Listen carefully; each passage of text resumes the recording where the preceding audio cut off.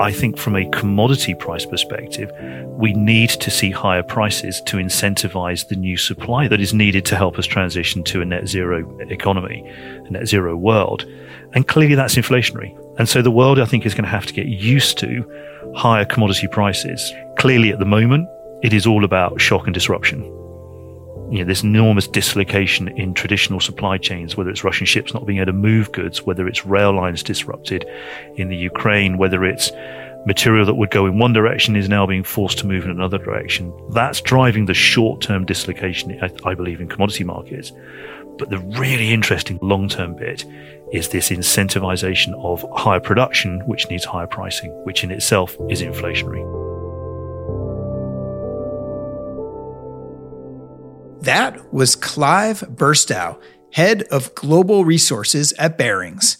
And this is Streaming Income, a podcast from Barings. I'm your host, Greg Campion, and today we're talking about the role that traditional natural resources can and really must play in transitioning the global economy to renewable energy sources.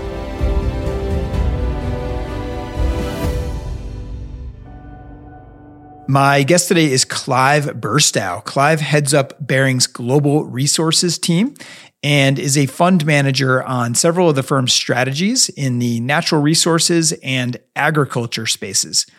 Based in London, Clive has been with Barings since 2011, and before that, he spent time with BlackRock and AllianceBernstein, among others. In the conversation, we discussed the really quite daunting challenge ahead for humanity in reaching the 2050 climate goals set out in the Paris Agreement, and perhaps counterintuitively, the massive investment needed in traditional commodities to actually get there. We talked about some of the incredible technologies being rolled out today by miners and by traditional oil and gas companies, and how they will play a critical role in the broader move to renewables.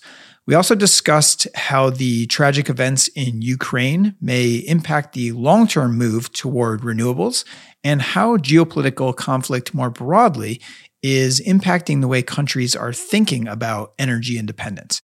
Finally, we talked about the role that commodities can play for investors as they seek to solve the inflation conundrum, and also how to view some of these commodity companies through an ESG lens, as they are increasingly becoming part of the solution rather than the problem when it comes to climate change. So with that, please enjoy this conversation with Clive Burstow. All right, Clive Burstow, welcome to Streaming Income. Thank you, Greg. Lovely to be here. I'm excited to have you. Thanks for joining from London today. We are talking about natural resources companies today and the role that they can and really need to play in transitioning the global economy to more renewable energy sources. So lots to talk about on that front. It's perhaps a little bit counterintuitive, this topic to begin with, because I think a lot of folks view some of the traditional natural resources companies as some of the biggest polluters in the world. So I definitely want to talk about that and understand that from your perspective. But maybe before we start to dive into specific companies and different technologies and all that kind of stuff, let's start high level. I'm hoping you could just give us some context around, what it is the broadest we as humanity really kind of need to do at a climate level. And maybe a good place to start is looking at what some of the goals are from the Paris Agreement and what we actually need to do to achieve those. So to put it into a high level context, obviously the world needs to decarbonize, and it needs to decarbonize by 2050. That's the date that the scientists tell us that we need to have reduced carbon emissions to a net zero. And the reason for that is that reduces or controls global emissions to only being 1.5 degrees warmer than they are today. And that's widely, again, viewed as the temperature range that we need. But to achieve that, to do that, we need to effectively take a global energy matrix, a power grid that for the last 100 years, we've designed to run on abundant fossil fuels. And in the next 30 years, by 2050, we need to transition at a minimum 55% of that, although it could potentially be a lot more, to run on renewable power. And that renewable power needs commodities which today are already in deficit. So we're going from abundant supply to a deficit. But we've got to do it. 2050 is the date we have to achieve net zero by. Okay, so you mentioned the number 55%. So 55% would need to come from renewable energy sources. Where does that compare to where we are today? So we are producing about 7% of global power from renewable sources today, and that's predominantly wind and solar. That's the things we sort of see most of. But there's a whole range. There's geothermal, there's hydro, and there's battery technology. But we're going to go from 7% today towards 55% at a minimum by 2050. And that's quite a journey we're going to go on. Yeah, so that's a massive, massive jump that needs to happen. That's obviously a massive investment that needs to happen. So let's talk about that investment. That's obviously going to be a major structural trend in the global economy for years, decades to come. So let's talk about what that actually looks like. This is probably, I guess, where the energy transition comes in. So let's talk about the role that traditional commodities need to play in this transition to this, what's essentially like a reinvention of the energy grid. Exactly. And that's the point, that whether it's 55%, whether it's 70%, we are going to be investing hugely in decarbonizing the energy mix, if you like, extracting fossil fuels and bringing in renewables. And renewables are materials intensive. To a degree, they're also energy intensive, but they're significantly materials intensive. And just to give you an example, an offshore wind turbine needs 5 times more steel, 15 times more copper than an onshore fossil fuel power plant producing the same amount of power. So it's significantly more materials intensive. And it comes at a cost, as we mentioned. It could cost up to $60 trillion to switch to enough renewable power by 2050 to achieve a net zero target. And that's a huge investment. I mean, that is, I think, about 3 times the size of the US economy in 2021. That's to give you context of the scale of what we're going to be spending. And, the challenge here, it is all the commodities that we can think of: aluminium, lithium, nickel, hydrogen, it's platinum, it's steel, it's cement, it's even oil. So it's a huge challenge, but one that is surmountable. So in terms of actually going about and attacking this, I know that, of course, many efforts have started, traditional commodity companies, renewable companies, et cetera. So there's a lot of people working on this, as there rightly should be and need to be. Let's talk about some of those more traditional companies, though, because you think about the BPs, the Shells, even some of the big miners, Anglo Americans, et cetera, BHP. Think about some of those big traditional commodity companies. I mean, certainly they're not sitting back idly and watching this all happen. They are active participants and actively driving the agenda. So let's talk about some of that, because I think that's where maybe the rubber hits the road in terms of there being maybe not a perfect understanding among folks in terms of the role that traditional commodity producers need to play here. So talk to me about what you're seeing actually on the ground from these types of companies. It's a good question. And the way we phrase it is that when you think about solving the problem of climate change, resource companies, natural resource companies, are part of the solution, not the problem. Now, at this point, some people's eyebrows raise, but that's a simple fact. And it's twofold. One is they will be providing the materials, the units of production that we need to allow us to transition to a renewable energy. Those units of aluminium and nickel and copper and steel, and then the list goes on. But at the same time, they're also decarbonizing their own processes. And whether that is bringing in more renewable power, reducing the footprint of the mines, using artificial intelligence, digital twinning when the mines are being built, and whether it is taking clean renewable power, splitting those atoms and creating hydrogen, and using hydrogen in large-scale trucking to replace diesel-powered fleets. And we're seeing a significant amount of that going on. In fact, Anglo American, which is at the forefront of some of this, they are beginning to test, in terms of mobility testing, their hydrogen-powered truck literally within the next few months. And they'll be rolling that out over a significant number of operations by the end of this decade. So it's a twofold challenge that they face. And the same applies to energy. Big energy companies are also starting this process, well advanced in some cases down this process of how they can both impact climate change positively in terms of their operations, but also how they can contribute to actually the fight against climate change. You mentioned a number of technologies there, and I know that you've spent a lot of time doing things like visiting mines, and you're talking to these companies all the time. I mean, you're really in the weeds on some of these new technologies that they're utilizing, either to reduce the impact of their own businesses or to contribute to powering that energy transition. But I'm just curious, kind of almost from like a personal level, like especially over the course of your career and seeing all this technology change, is there anything that you can think of that's like has kind of blown your mind? Yeah. Like are there any technologies that really stand out that you're like, wow, I can't even believe that's happening? So there is one, which we'll come to in a second, but seeing pictures and hearing about how companies are floating solar farms, solar arrays on tailings waste. Wait a minute. Describe that for me. I'm not sure I quite have that visualized correctly. Take your solar cells, put them on basically a floating platform. Yeah. And then rather than them taking up land, you've got a great big pool of water, which is the waste coming out of the processing plant. So you just float them on the waste and it generates electricity. So one, it helps with stopping evaporation of the waste, the water up into the atmosphere. Yeah. And two, it means that rather than building a massive solar array on land which could be used for farming or other purposes, the tailings pond is just dead ground, figuratively. It's just a large pool of water that you can't do much with because it contains the sort of offcuts or the off-runs from the processing plant. So you just float your solar cells on top of it. So you're creating clean electricity from floating your solar panels on wastewater. So it reduces the footprint of the mine. That is quite a cool one. Waterless processing, I think, is a great one. I mean, again, how can you process something without water? But the companies are doing it.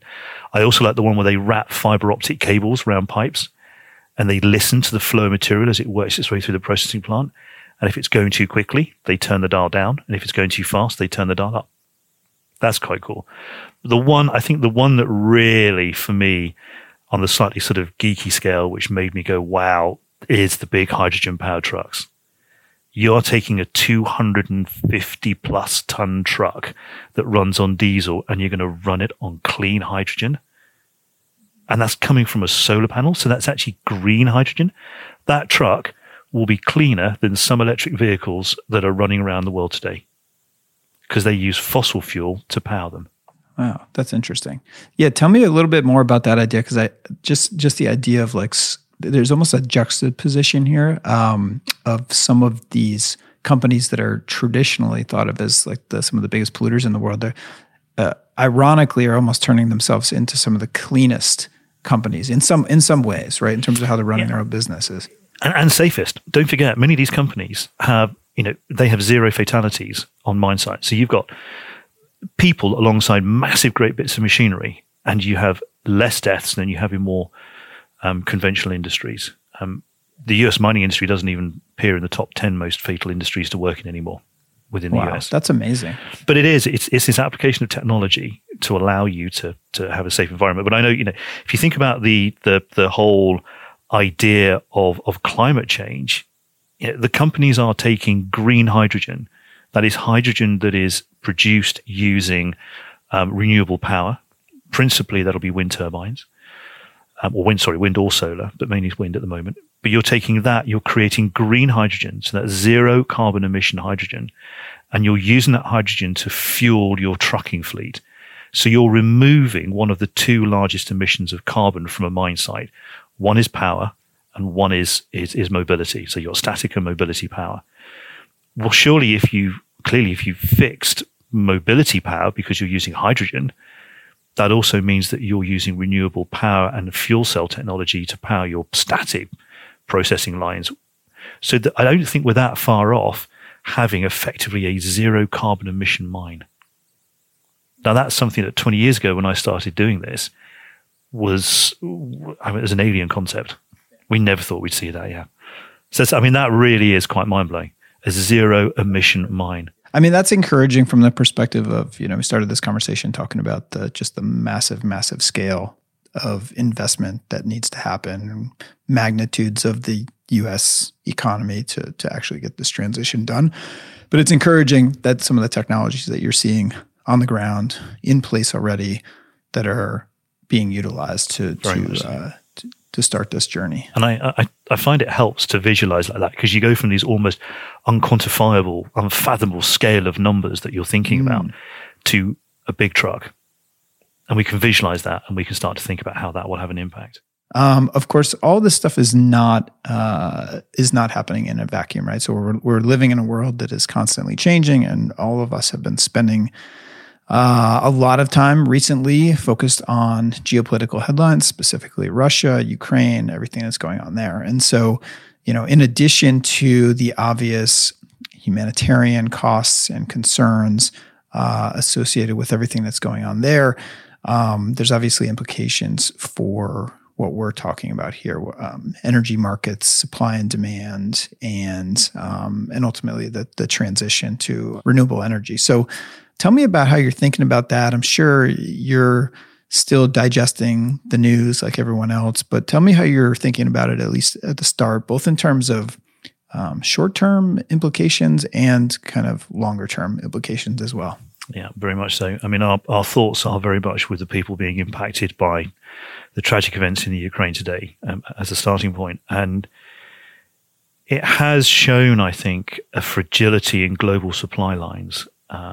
I liken it to a pebble being dropped into a pool. The splash was the initial shock, but the ripples we're now seeing are the impacts that we're having to start thinking about, which will go on for many years outside of the events in the country.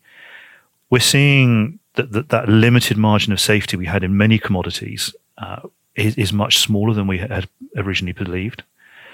Clearly, it's accelerating people's thinking around energy security, and not just from Russia and the sanctions that are being imposed there on potentially on the energy market, but also on in many other ways. Countries are looking to their own supplies they get from maybe other countries and thinking, well, can I trust you in the future? And we've seen Germany in accelerating its plans to become a much more green, renewable power economy to 2035. So, there are real world impacts now that we're starting to see. But the immediate impact for many people is that the scarcity of supply has been highlighted significantly, sort of dramatically, if you like, to the market as a whole. And clearly that is this is a fast-paced shifting environment. And that is going to carry on rippling on for many years, I believe. One of the things that you mentioned is just talking about this idea of scarcity of commodities, and of course we're seeing it. I'm seeing it here in the States at the gas pumps.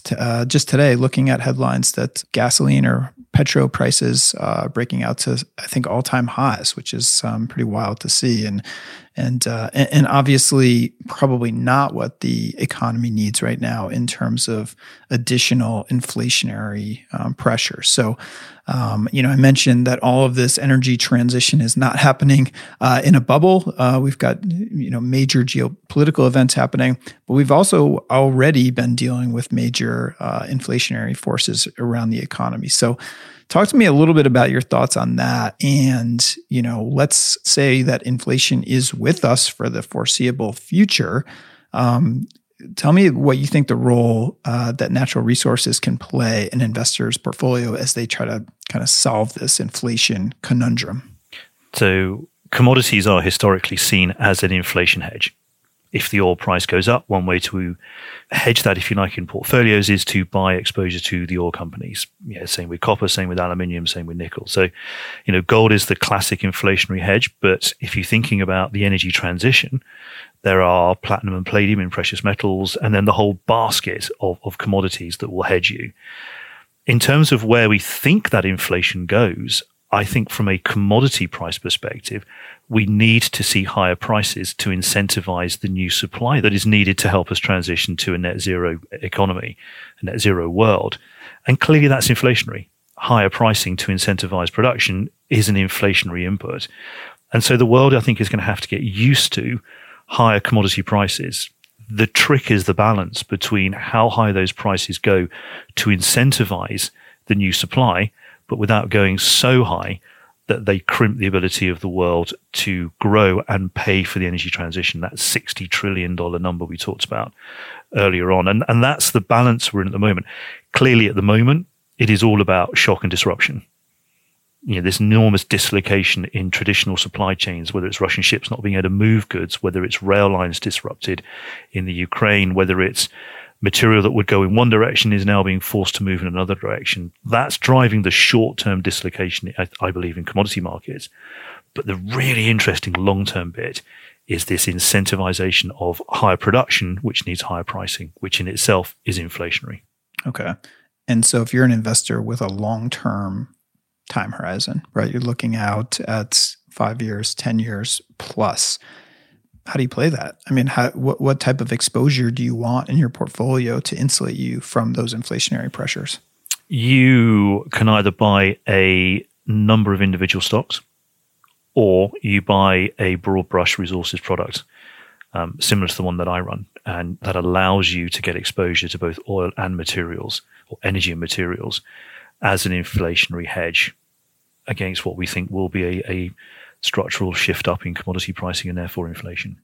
The other thing I want to talk to you about is ESG. Barings overall is obviously quite focused on ESG, and I think equities, our public equities team has always been a real leader in this space for many years. And so listening to you talk about the amazing progress that the miners have made on safety in the back of my mind, certainly had me thinking about that through an ESG lens. But there's so many different ways that looking at this whole space through an ESG lens can have different implications. So tell me just how you're thinking about all of this through an ESG lens. So we fundamentally believe that engagement, not exclusion, is how you unlock value within the investment or within investing in resource companies. Very simple. We believe that by engaging with companies, we can actually show not just to ourselves, but to our investors that actually there are some really good actors in this industry, that if you were to go down a route of investing in a vehicle that maybe is a more passive focus and uses exclusion lists, you're not going to miss out on that opportunity to invest in those companies that will drive forward the green transition, this energy transition. We also believe that engagement works as it helps us to, well, twofold. One, it helps companies to understand what we're thinking and helps them shape their message along with conversations with other investors. But it also allows us to build targets that we can hold them accountable to. And let's be honest, many of these companies want to be held accountable to those targets. They want to show that they are doing good. A classic example would be ArcelorMittal, who, through our engagement process, we discovered is going to reduce its carbon emissions in Europe by 35% by 2030. That's 5% better than the European Union as an entity is talking about reducing its own carbon emissions. They're talking about down 30. Arcelor saying it can do down 35. So a company that people would maybe exclude as a bad actor, a carbon emitter, is actually going to contribute positively to Europe's carbon emissions. Well, that's something we would never have known without engagement. So we do believe that ESG is important, and we do believe that engaging with the companies unlocks the hidden value. Tell me a little bit more just about some of these interim targets, because I think that's a really important point, because as you look out at, setting these very ambitious high-level 2050 targets, right? Whether you're a government or you're a company, in some ways they could almost be just that, just targets that there's not really ever a realistic plan and steps along the way to get you there. So tell me a little bit more about that, because I think that's a pretty critical part of the engagement focus, isn't it? You're absolutely right. I mean, 2050 is a great aspiration to say we're going to be net zero.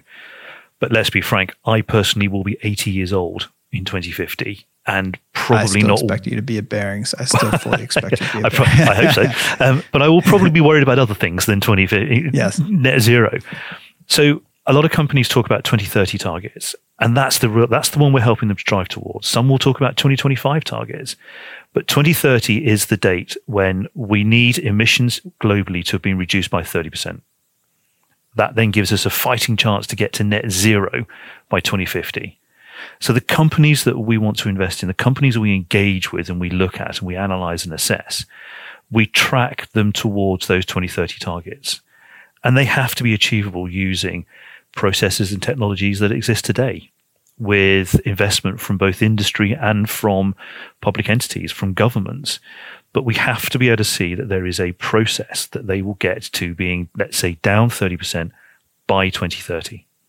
And that way we know the world is on track to reach that critical drop dead date of 2050. I think that's so important. It makes it that much more real, doesn't it? 2030 is not that far down the road. No, it's not. I mean, it's 8 years away. Yeah. And you can, and you need to see real, tangible progress by 2030. And I think understanding that path and influencing it, really. I mean, that's really what you're talking about, right? With the engagement, is being able to influence that. And just to add, I think that the companies are very well aware that they are viewed by many investors as being bad actors. You know, in some cases, there's an existential threat to the company as a public entity. And therefore, they are more than eager to engage with us, and whether it is directly or through processes like Climate Action 100+, they want their message to get out to us. They want us to see the good they're doing. It allows investors to say, I believe in what you're trying to do, and I'm going to invest my capital in you. Not, I haven't done the work, or, you know, you're on an exclusion list, I'm not interested. And, you know, we can help bad actors get better, and we can help good companies get even better. I think it seems like it's all going to need to happen one way or the other to very much get so. to these ambitious goals. Okay. Well, what's next, Clive? So obviously there's a tremendous amount of activity on this front.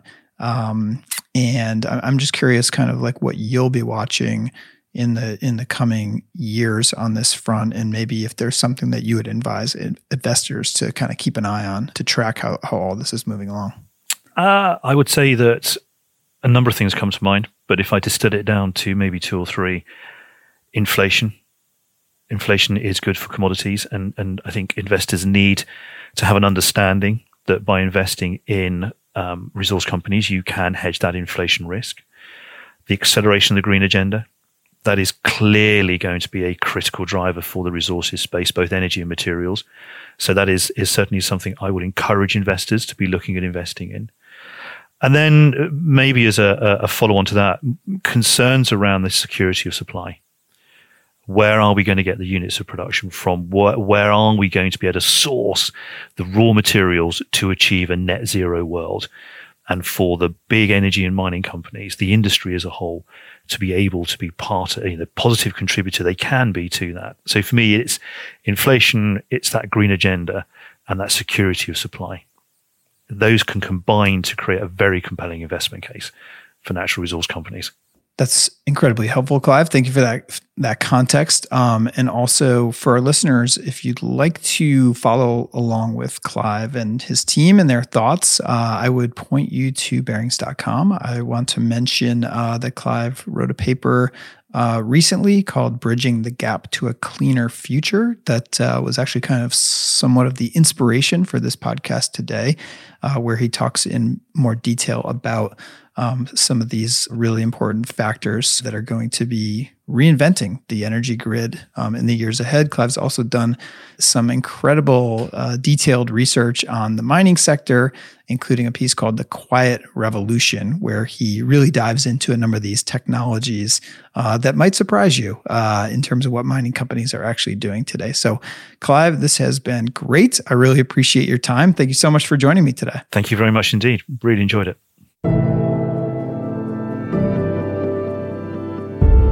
Thanks for listening to episode number 5 of season 6 of Streaming Income.